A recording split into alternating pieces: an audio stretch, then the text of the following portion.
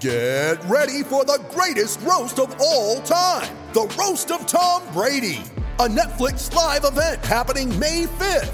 Hosted by Kevin Hart, the 7-time world champion gets his cleats held to the fire by famous friends and frenemies on an unforgettable night where everything is fair game. Tune in on May 5th at 5 p.m. Pacific time for the Roast of Tom Brady, live only on Netflix. Live from the 6th and Peabody Studio and across the Outkick Network, this is Outkick 360 with Jonathan Hutton and Chad Withrow. Outkick 360 rolls on from 6th and Peabody. Yeehaw Beer, Old Smoky Moonshine with Chad Withrow. I'm Jonathan Hutton. Glad you're with us across the Outkick Network. Pleased to be joined by former Georgia Bulldog quarterback Aaron Murray, who is back on the show. We had Aaron on pre-season where we kind of figured the Georgia Bulldogs would be in this position. He joins us today, presented by Twisted Tea. They created a limited edition University of Georgia pack that is now available in local stores where fans can buy it across the state. Aaron, good to see you, man. Welcome back, and congrats on your Bulldogs yet again running it back. Yeah, thanks for having me back on. And I'm excited, man. It's been a fun season. I hope Georgia fans aren't getting too comfortable with this, and I don't want to get ever to that Alabama phase where we just expect to be. And I guess you should expect to always hope to get to a playoff berth, but I just don't want us to turn Alabama fans. So no, I'm excited. It's going to be a fun holiday season. Excited for next weekend. Excited to kick back, relax, drink my limited edition Twisted Tea, have some fun, and hopefully enjoy Georgia whooping up on Ohio State. So we're 10 days away from the college football playoff. Georgia, Ohio State, Michigan, TCU. How concerned should Georgia fans be that they drew Ohio State, not TCU, in the semis?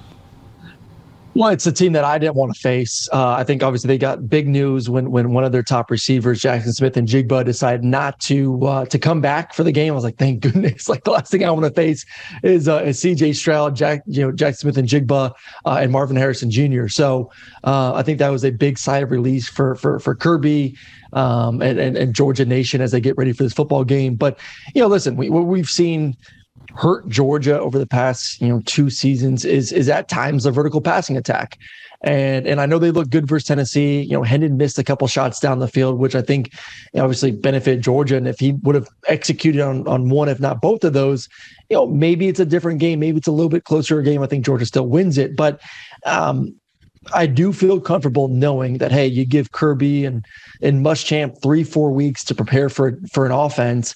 I think they'll be plenty fine to go out there and execute. And, anticipate, Jalen to go out there and put a lot of pressure on CJ.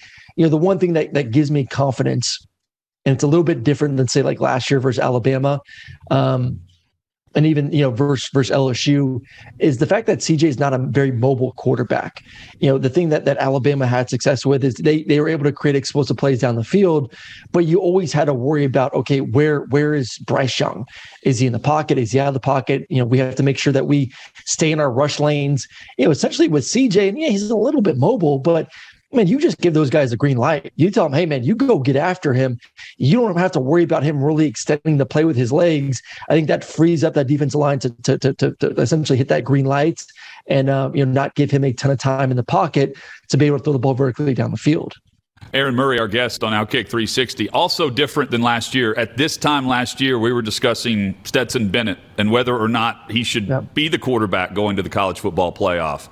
Not discussing him at all in that regard. It's the opposite. So if there is a weakness to be concerned about, what is it on this Georgia team? Oh, man. There really isn't there. At times the receivers have had some struggles. Ladd, middle of the season, had some issues with drops and fumbles. I think he's come back and has played really, really well. I thought he had a great game there in Atlanta versus LSU. It was good to see AD back on the field. Obviously, he wasn't a huge impact, but I think getting him now back and with Stetson for the past 3 or 4 weeks to continue to work on some of the timing and chemistry and get him involved. So I do want to see these receivers take their game to a level that we saw last year, especially A.D. Mitchell, to take some pressure off Stetson, to take some pressure off, the tight ends and Kenny catching the ball in the backfield. Because then all of a sudden as a defense, you're saying, okay, we just can't focus on Bowers and Washington. We just can't focus on Kenny McIntosh out of the backfield. We also have to worry about McConkey and A.D. Mitchell. At that point, you don't have enough good defenders on the back end to be able to match up with those guys. And Stetson and Todd Monken do such a great job of schematically figuring out where the one-on-one matchups are, where the weaknesses on defense, and then Stetson going out there and doing his thing. You mentioned Alabama earlier, Aaron, and I'm amazed that both Will Anderson and Bryce will play in this game and not opt out. It's one thing not to opt out of a playoff game, which no one really is, unless you believe some of the reports on Jaxon Smith-Njigba.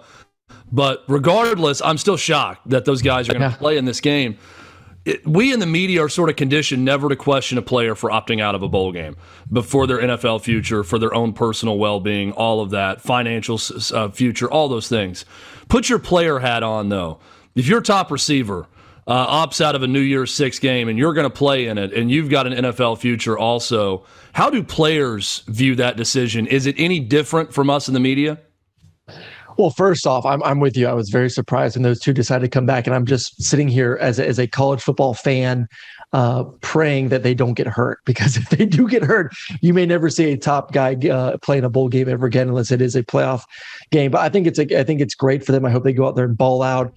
I hope they go out there and in 4 months get drafted in the top 5. And we're talking about how awesome it was that they finished the season off with their teammates. But the thing that I could talk to is how much fun the bowl week was. Like, I'm on a group thread right now, and we've been talking all week with my former teammates and roommates back at the University of Georgia. 2 of them are coaches at the D1 level right now, and they're on their bowl trips, and they're taking pictures of some of the activities they're doing. One of our guys is in Hawaii taking pictures of the beach, and then all of a sudden that gets in the conversation about our bowl trips and how fun they were and how exciting they were. Like, the game is great, but the activities you get, it is a free trip with your boys to a awesome destination to have some fun, to cut it up for one last time before essentially half your team goes away.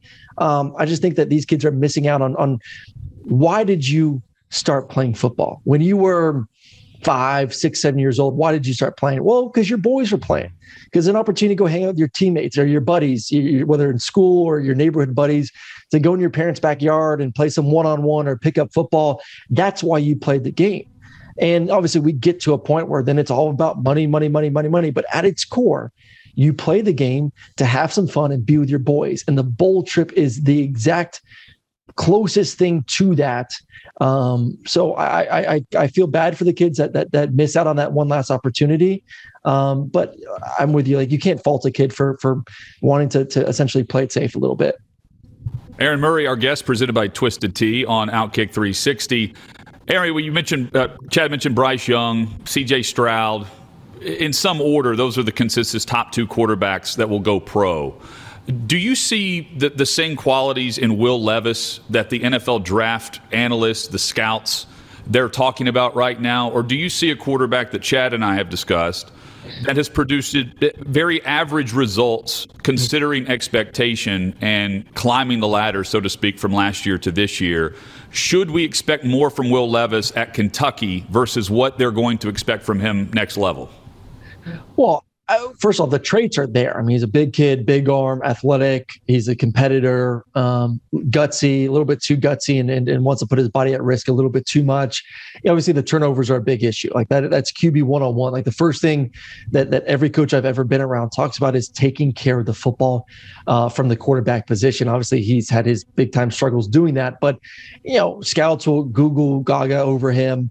The one thing that didn't help is just the pace and type of system that he ran at Kentucky. I think the problem is you look at all these other quarterbacks and they're running, up-tempo offenses, spread offenses. They're throwing the ball 40, 50 times a game.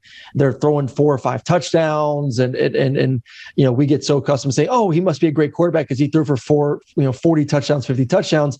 And you look at Will Levis and he doesn't have those stats. I'm less concerned about the yardage. I'm less concerned about the touchdowns, just because his offense really didn't give him that ability to create those plays at a consistent rate. I'm more concerned about the turnovers. Like that is a big concern for me at that next level or any level. Can you take care of the football? But you know what? I honestly, I don't love any of the quarterbacks in this draft. If I was a quarterback or a team that needed a quarterback, I would lean a little bit more towards CJ Stroud. I love Bryce Young. I love his game. I was looking at McShay's board the other day, and he's like, "Oh, he's 6 foot." No, he's not. Bryce Young is about 5'10", 180 pounds. Like, Kyler Murray's small, but Kyler's pretty thick. Russell's small, about the same height, but Russell also is pretty thick. Bryce, I'm a little bit concerned, even though I know he's mobile and whatnot, of just the beating that next level is going to take, especially with more and more games that they're adding at the NFL level. I think CJ's I don't love the fact that he's not as mobile, but I like his ability to be in the pocket. I like his throwing. I know there's the knock of, no Ohio State quarterback can play well at the next level, but I would go CJ 1, Bryce 2. And then after that, I don't think any guy deserves to go in the first round after those two. And it's funny you say that about Ohio State, because that was Alabama for years, was the knock that Alabama quarterbacks don't succeed at the next level. One guy who's not small at quarterback is Hendon Hooker. And he is the opposite of Will Levis in the offense he played in, where he had all the numbers and he had the fast break offense and he took the deep shots and didn't also have a lot of dropbacks under center in that offense. So when you look at Hendon Hooker as a pro prospect, I know the ACL tear at the end of the year certainly does not help him, but what do you see in terms of NFL potential? Oh, I like Hendon. I would be interested to see if a team in the late first round, maybe with a veteran quarterback, wants to pick up Hendon, or someone maybe trade into the late first round in order to get him. I've been around him. I've covered a couple of Tennessee games. He's a great competitor. He's bigger and stronger than you think. His ability to shed tackles and extend plays with his legs. Obviously, the deep ball accuracy is awesome. The one thing that really stands out to me, and if you really go watch him, a lot of balls are high, especially intermediate throws, like anywhere from like that 10 to 15 range. Balls at times tend to sail on him. You saw some tip interceptions. We've seen receivers having to jump up and go catch it. So that, along with the system, worries me a little bit, but I think he has a lot of really good qualities that teams want at the next level. And, put my feet to the fire. We talk about the two other quarterbacks in the first round, Will Levis and Anthony Richardson. I would bank on, honestly, taking Hendon Hooker over both those guys in the NFL draft. I think he's more pro ready. I think he takes care of the ball better than Will Levis. And I think Anthony Richardson is a project. I think Anthony Richardson is the guy. To me, I thought he should stay for 1, if not 2 more years at Florida to continue to develop. I think he's doing himself a disservice by going to the NFL. I think he's going to be put in a situation where he has to play early, and I don't think that's good for him or the franchise. Or if he goes to a place where he sits, that's also not good for him, because the kid needs reps. He only played 13 games as a starter at Florida. He needs to play football, and either situation, the NFL is not going to be good for him. Sitting's not good, and being put out there and essentially not succeeding early on, as we've seen from quarterbacks in the past, I think is going to do a lot of damage to his potential. Aaron Murray with us on behalf of Twisted Tea. Outkick 360 continues, and the early period signing day going on, and the transfer portal. From a quarterback perspective, it allows the QBs to find the right fit if coaches are moving around, so on. But I also wonder, Aaron, from a QB perspective, does it make it harder to actually develop these guys now? If they're bouncing around program to program, going next level to the NFL, do you think we're going to see more of the same, more of the recent results from quarterback classes where they're not really living up to the hype so much as we'll see one guy make a big play here or there, but no real franchise difference makers to this point? Well, I do think next year you will see 2 franchise different makers. Like I joke, like I was, if I'm Houston, I'm finding a way to tank for Caleb or Drake for next season. Like I think those 2 are significantly better options than what you're seeing this year. So no, I still think at the end of the day, like the big Power 5 schools are going to be on the top of a lot of kids' lists, whether it's kids in high school or the transfer portal, to come in and wait their turn and go out there and have success, and then take their chance at the next level in the NFL. But I don't know. I kind of look at it like this, like, you bounce around the NFL a lot. A lot of guys don't stay at one franchise for forever. You see guys moving around. I think the ability to show, NFL scouts and GMs and coaches that, hey, I've played in this system and this system and this system. My freshman year I was in a pro system under center. My sophomore year I was more of an RPO system. My junior year I was in this system. I think it shows your ability to learn, to pick up, to develop as a quarterback. So I kind of look at it as essentially more of a positive. So there's some dispute on the numbers because we've heard different things, but you mentioned Drake May, and there's been separate reports. One, that it was $4 million he was offered by 2 SEC programs. Pat Narduzzi goes on radio in Pittsburgh and says it's $5 million. Said he wasn't going to name the programs, but we all have a pretty good guess based on other reports. It's 2 programs that are competing annually for national championships, Alabama and Georgia, and 2 programs that are losing a veteran quarterback this offseason. When you hear that, Aaron, separate of NIL and that whole issue, do you think that's good for the sport when you hear that Drake May is being offered $5 million to transfer? No, because I don't like what NIL has become. NIL was intended to be what the professional athletes do. Hey, you ball out, and the local restaurant or Gatorade or Dr. Pepper wants to give you some endorsement deal, you get to enjoy that because you deserve it. This isn't, hey, I'm a X university and I have, I'm the New York Yankees and I have this salary cap and I can go out there and pay for Aaron Judge and all these top players, and compared to, the Tampa Bay Rays who has to play more money ball because they don't have the salary. Like, that's not what it's intended for. And that's what it's become a lot because of some of these collectives and essentially, I would like to call it's a GoFundMe. That's all it is. It's a GoFundMe. It's hey fans, we have 1 million fans. If everyone just puts in $5-10 per month into our GoFundMe, we can go out there and buy the best players in the country. Like, no, that is not at the heart of it what NIL was intended for. I hate it. Unfortunately, I don't see it slowing down because of the rules and because of the arm's length distance in which these collectives are from these universities. They will continue to find ways to get into these players' ears and say, hey, come on over to University of X and we'll pay you the $5 million, where it's not really the coach doing it. It's not the university. It's the collective. So, yeah, I hate it. It's not what NIL was for, but unfortunately, I don't see it changing anytime soon. Hey, man, in this day and age, though, if you were playing, you'd be able to rep anything you want, much like Twisted what Tea. you're doing with Twisted Tea. Yeah. Yep. And the limited edition Twisted Tea for Georgia fans is out. Tell us about it. Yeah. So first off, I'm a big tea guy ever since I got to the state of Georgia. So it's good now of age. I can enjoy it with a little bit 5% alcohol in there. But they've done a great job. Excited about this partnership. Limited edition. You see it right over my shoulder. Packs that you can find all over the state of Georgia. So, I'll be, I don't know if I'm going or not. Maybe if I'm tailgating, I'll be enjoying it. But if not, I'll be on my couch come New Year's night, enjoying some Twisted Tea, watching the Bulldogs kick some Ohio State butt. TwistedTea.com for more info. Hey, and you know this, the Big Ten with 2 teams in, they're going to get 2 cracks at Georgia. If they go 0 for 2 in this, oh man, the bragging rights, guys, is going to be massive. Let me give you a little preview. They're going 0 for 2 against this Georgia team. I don't think there's any doubt about that. I'm sure Aaron probably agrees. Well, I agree with that, but I honestly don't sleep on TCU.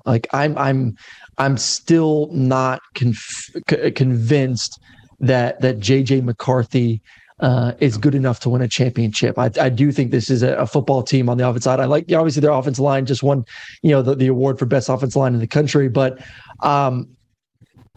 I know he played great versus Ohio State. Those dudes were wide open over and over again. I think TCU will have a little bit, and they've improved on the defense side of the football, a better game plan to make Michigan one-dimensional.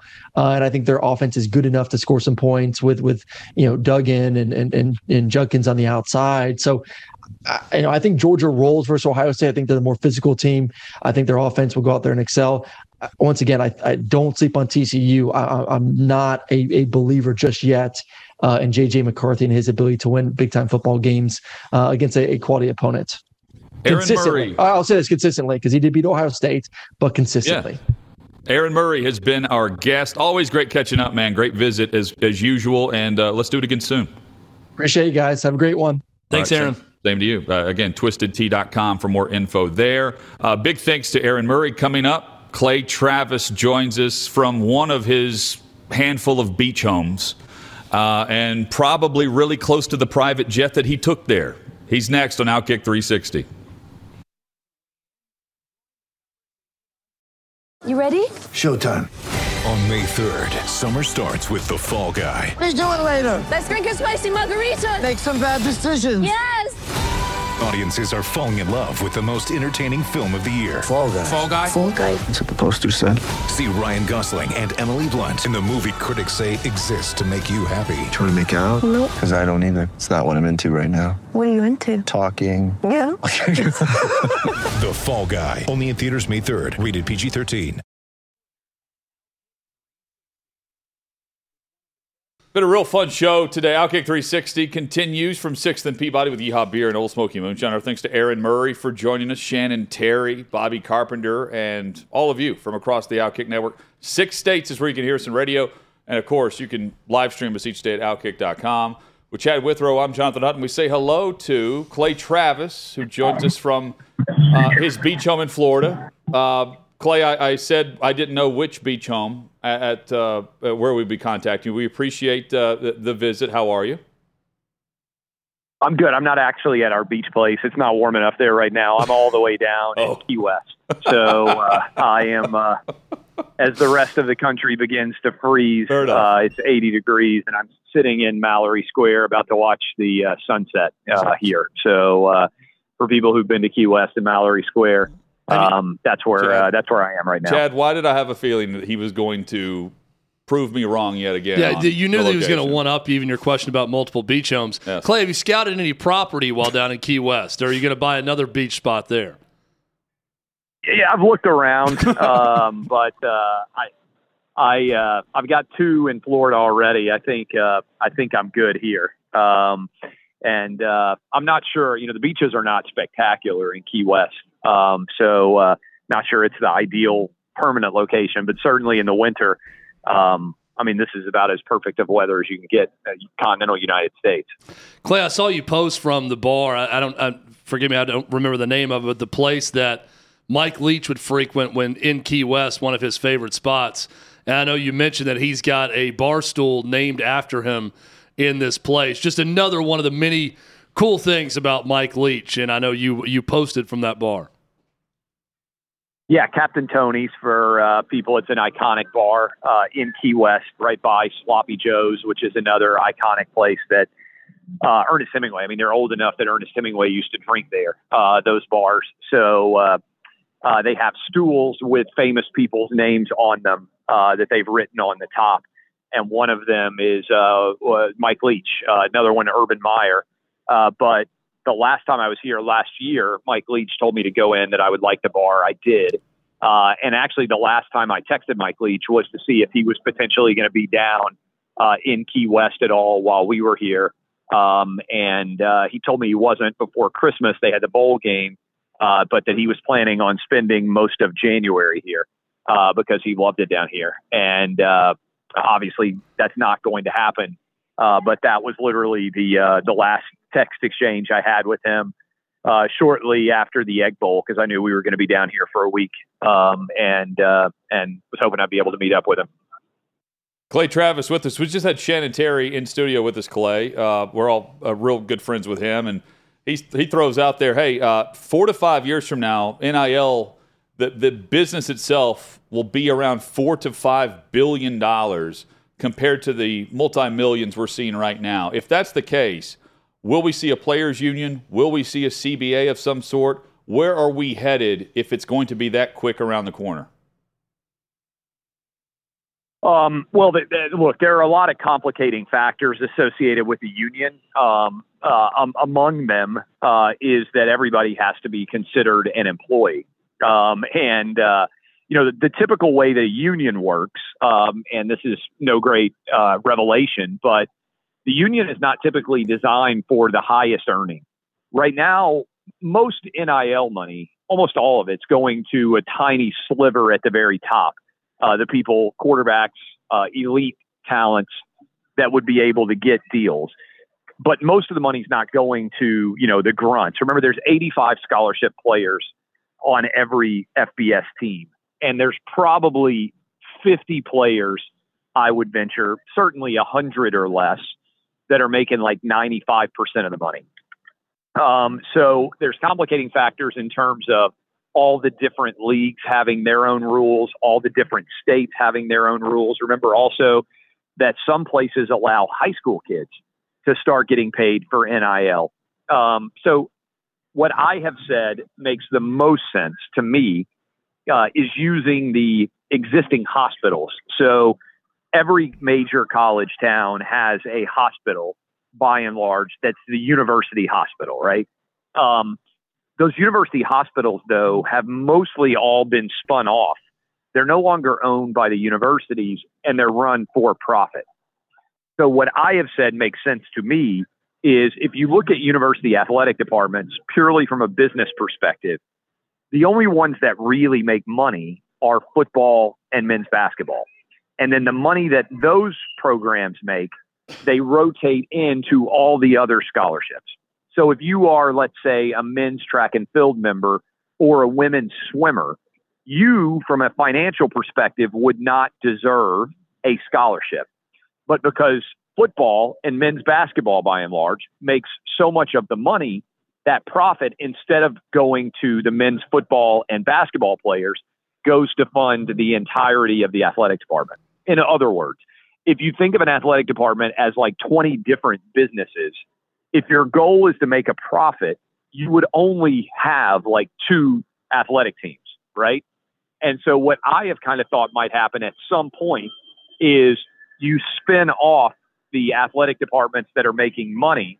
The athletic department does basketball and football in some way.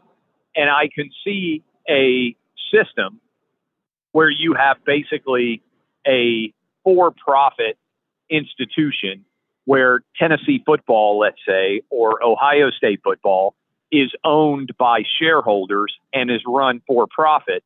And then one of the shareholders, for instance, is the university.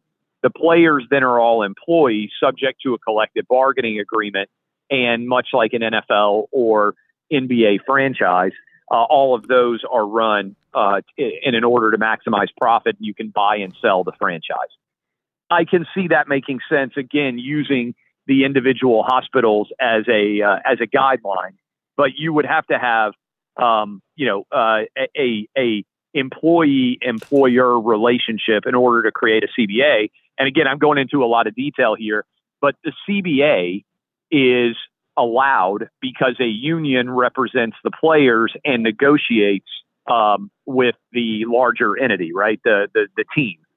Or the league. And the reason why a CBA exists and is not considered antitrust is because the collective bargaining agreement is an exemption to antitrust law. Because otherwise, if you said, hey, we're only going to pay, every team has a salary cap of $100 million, that would be an antitrust violation. But when it's collectively bargained, it's considered to be an exemption to existing antitrust law.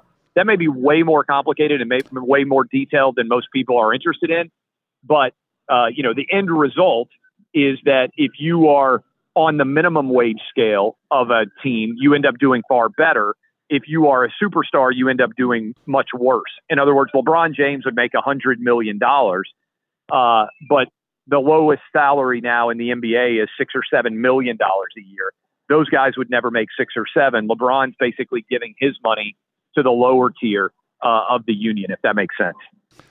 Yeah, no, it's a great explanation. Clay, when Charlie Baker, Massachusetts Governor Charlie Baker, is named the next president of the NCAA, do you have any reaction to that, or do you just think the NCAA doesn't really matter until they decide they're going to have some sort of head of commissioner of football, commissioner of men's basketball, the sports that make money that we just talked about? Well, the NCAA is hoping that Congress, which is kind of laughable for anybody out there who has a lot of faith in Congress, is going to come in and nationalize the NIL rules. Because right now you do have a bit of a mess, right? Where Florida has one state law, California has another one, and we haven't really gotten into it too much, but you could see a world where state legislatures begin to pass NIL rules that benefit their local state institutions. And you could have the University of Florida trying to recruit at a disadvantage, let's say, against the University of North Carolina because of the difference in North Carolina and Florida NIL. So to me, hiring a politician or a retiring politician seems to me to indicate that the NCAA is still hoping that they're going to get some form of resolution from the existing Congress. Again, I don't have a lot of faith that Congress can get hardly anything done right now. And even if you did have a lot of faith, how high on that list is, hey, let's get concerned with name, image, and likeness national legislation?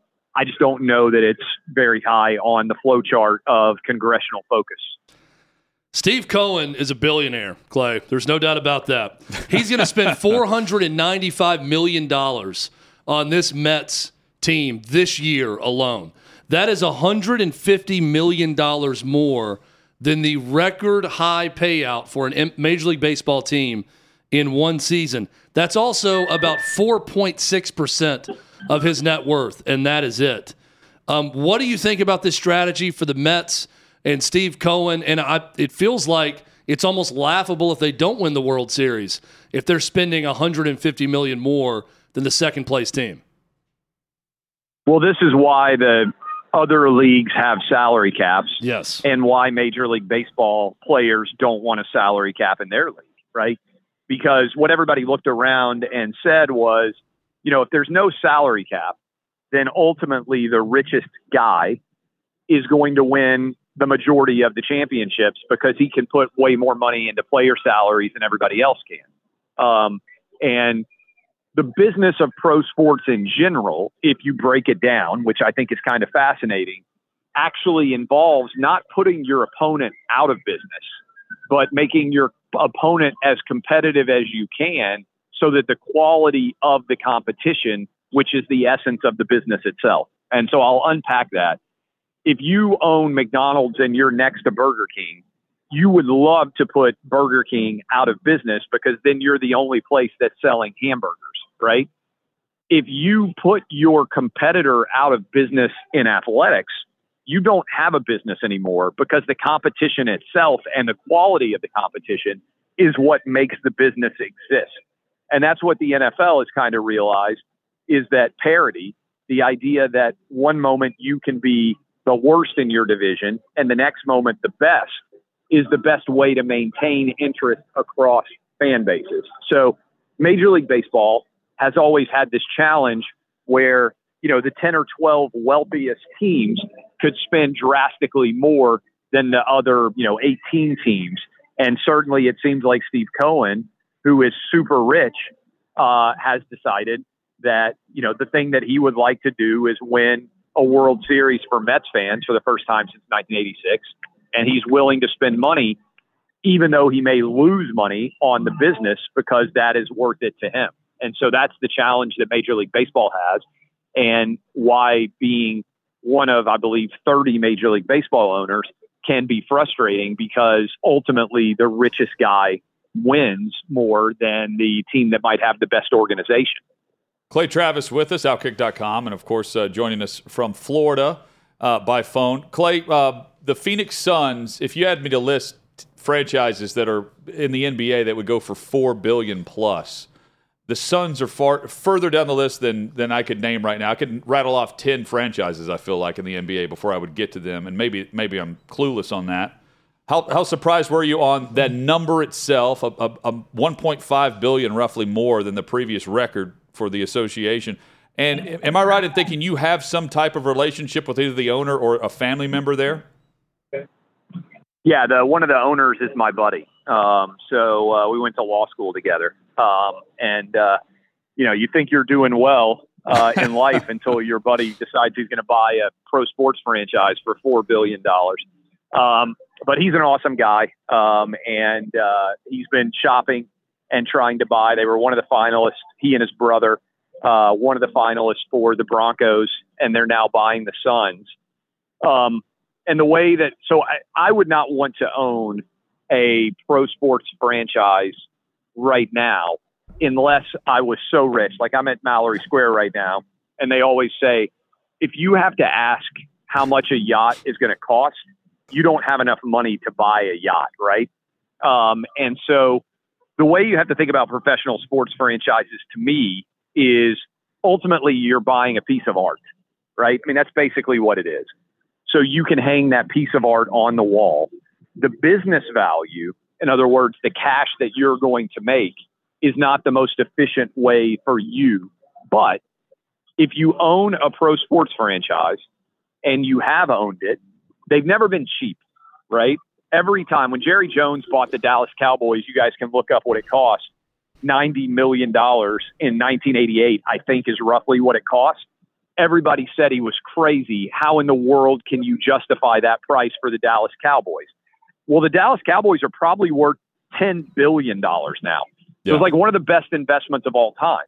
But one of the things that we have is this illusion that pro sports franchises have ever really looked cheap in any of our lives.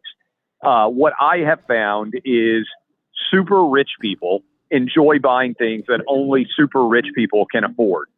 So maybe the music stops at some point, but it feels a lot like buying a Picasso or buying, a Van Gogh or something. There aren't very many of them, and there's a lot of demand for them. So I think the way you end up making money on a pro sports franchise is not actually from running it and deriving greater value from a dollar, cash flow perspective. It's that if you told me in 40 years that an NBA franchise or a NFL franchise or Major League Baseball or whatever might sell for $20 billion, I wouldn't say that that's crazy, just because I'm bullish that super rich guys are going to continue to get super richer, and there's only so many things they can buy. There's only so many elite fraternities that you can join.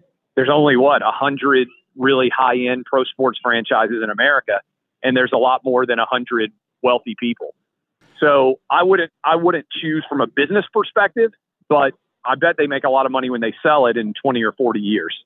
$140 million is what Jerry Jones paid for it, and I forgot the number, but I remember, Chad, you and I were talking with Jerry at the Super Bowl, and I asked him, is that the biggest risk? Were you the most nervous? He was like, no. And he was all in at that time. Yeah. Every dollar to his name went to the Cowboys, and now it's worth $10 billion. I think he said he wasn't that nervous. He said he wouldn't be a top five moment. Yeah, 10 may not even be the right number, right? Because, again, it's like something is worth whatever somebody else is willing to pay for it. And so, somebody might be willing to pay $20 billion for the Dallas Cowboys. I don't know. But yeah, like that is, to me, the value play is what I have found is whatever rich people want is probably a good investment, because rich people's income is going up at a faster rate than normal people's income. So, whatever you're buying, if I look at what, beachfront property cost a decade ago in Florida, it wasn't cheap then, but it looks cheap now. And I would bet 10 years from now, 20 years from now, that same trend line is going to remain the same. Clay, Merry Christmas to you, Laura, the kids, and your parents. I thought the post was really cool, by the way, with you and your dad on the plane. Really cool. Yeah, I've got 14 people down here. So that's awesome. We've got a whole 16? family down here. So we've been down here for a week. Thanks. You couldn't have 16? Yeah. You'll have 18 in about 24 hours. We'll see you soon. Yeah. We'll see you at Mallory Square, wherever the heck you are right now. Clay, thanks so much, man. Merry Christmas. Yep. Merry Christmas to you guys. I'll see y'all. Yeah, there's Clay Travis. Clay Travis, man of the people. Yeah. And the thing about Clay is, man, he doesn't stop working. I sent him a text this morning I was getting boarding a flight, and I'm like, are you cool to join us today? He was like, oh, yeah, we're good to go. Just phone only. So he's like poolside somewhere. Yeah, it's Clay does not detach ever. No. There's never a full, hey, I'm going to be gone for 10 days or 2 weeks or 3 days or the weekend and I'm not going to respond, or I'm not going to be tweeting, or I'm not going to be working at all. He's constantly doing something, that's for sure. Some movement in the odds for Defensive Player of the Year in the NFL. We can dive back into MVP with Jalen Hurts and the shoulder injury and the latest there. Plus, we'll go through some other injury headlines across the National Football League. That's next on Outkick 360. Mother's Day is around the corner. Find the perfect gift for the mom in your life with a stunning piece of jewelry from Blue Nile. From timeless pearls to dazzling gemstones, Blue Nile has something she'll adore. Need it fast? Most items can ship overnight. Plus, enjoy guaranteed free shipping and returns. Don't miss our special Mother's Day deals. Save big on the season's most beautiful trends. For a limited time, get up to 50% off by going to BlueNile.com. That's BlueNile.com. Glad you're with us. Been a fun show. Fast-moving show. Great on guest. The Wednesday edition. Outkick 360 across the Outkick Network with Chad Withrow. I'm Jonathan Hutton. Paul Koharski reports that Ryan Tannehill is very likely done for the season with the ankle issue, the injury that had him carted off last week against the Chargers. He then returned to finish the game. But if that's the case, then the Joshua Dobbs signing means more than just a bridge to get Tannehill back for the end of the season, which in all likelihood, I think, leads to a win-and-end scenario for either the Jags or the Titans in Week 18. But also keep in mind that now Malik Willis is your starter, and the Texans play the Titans. I know they won earlier this year with 17-10, but the way the Texans have been playing, if the Texans win over the Titans and Jacksonville wins Thursday against the Jets, and we'll know that result first, the Jags are going to be leading the AFC South with 2 games to play because they, even though they have the same record, hold the head-to-head tiebreaker from Week 14. Hutton, I called it. What a comeback. I shouted it, and it came true on Sunday during our post-game show after the Titans game. The Titans should sign Josh Dobbs. And it happened. They went out and they signed him off the Lions practice squad. I think Josh Dobbs is a better option right now than Malik Willis. He's going to have to learn the playbook. Yeah, right.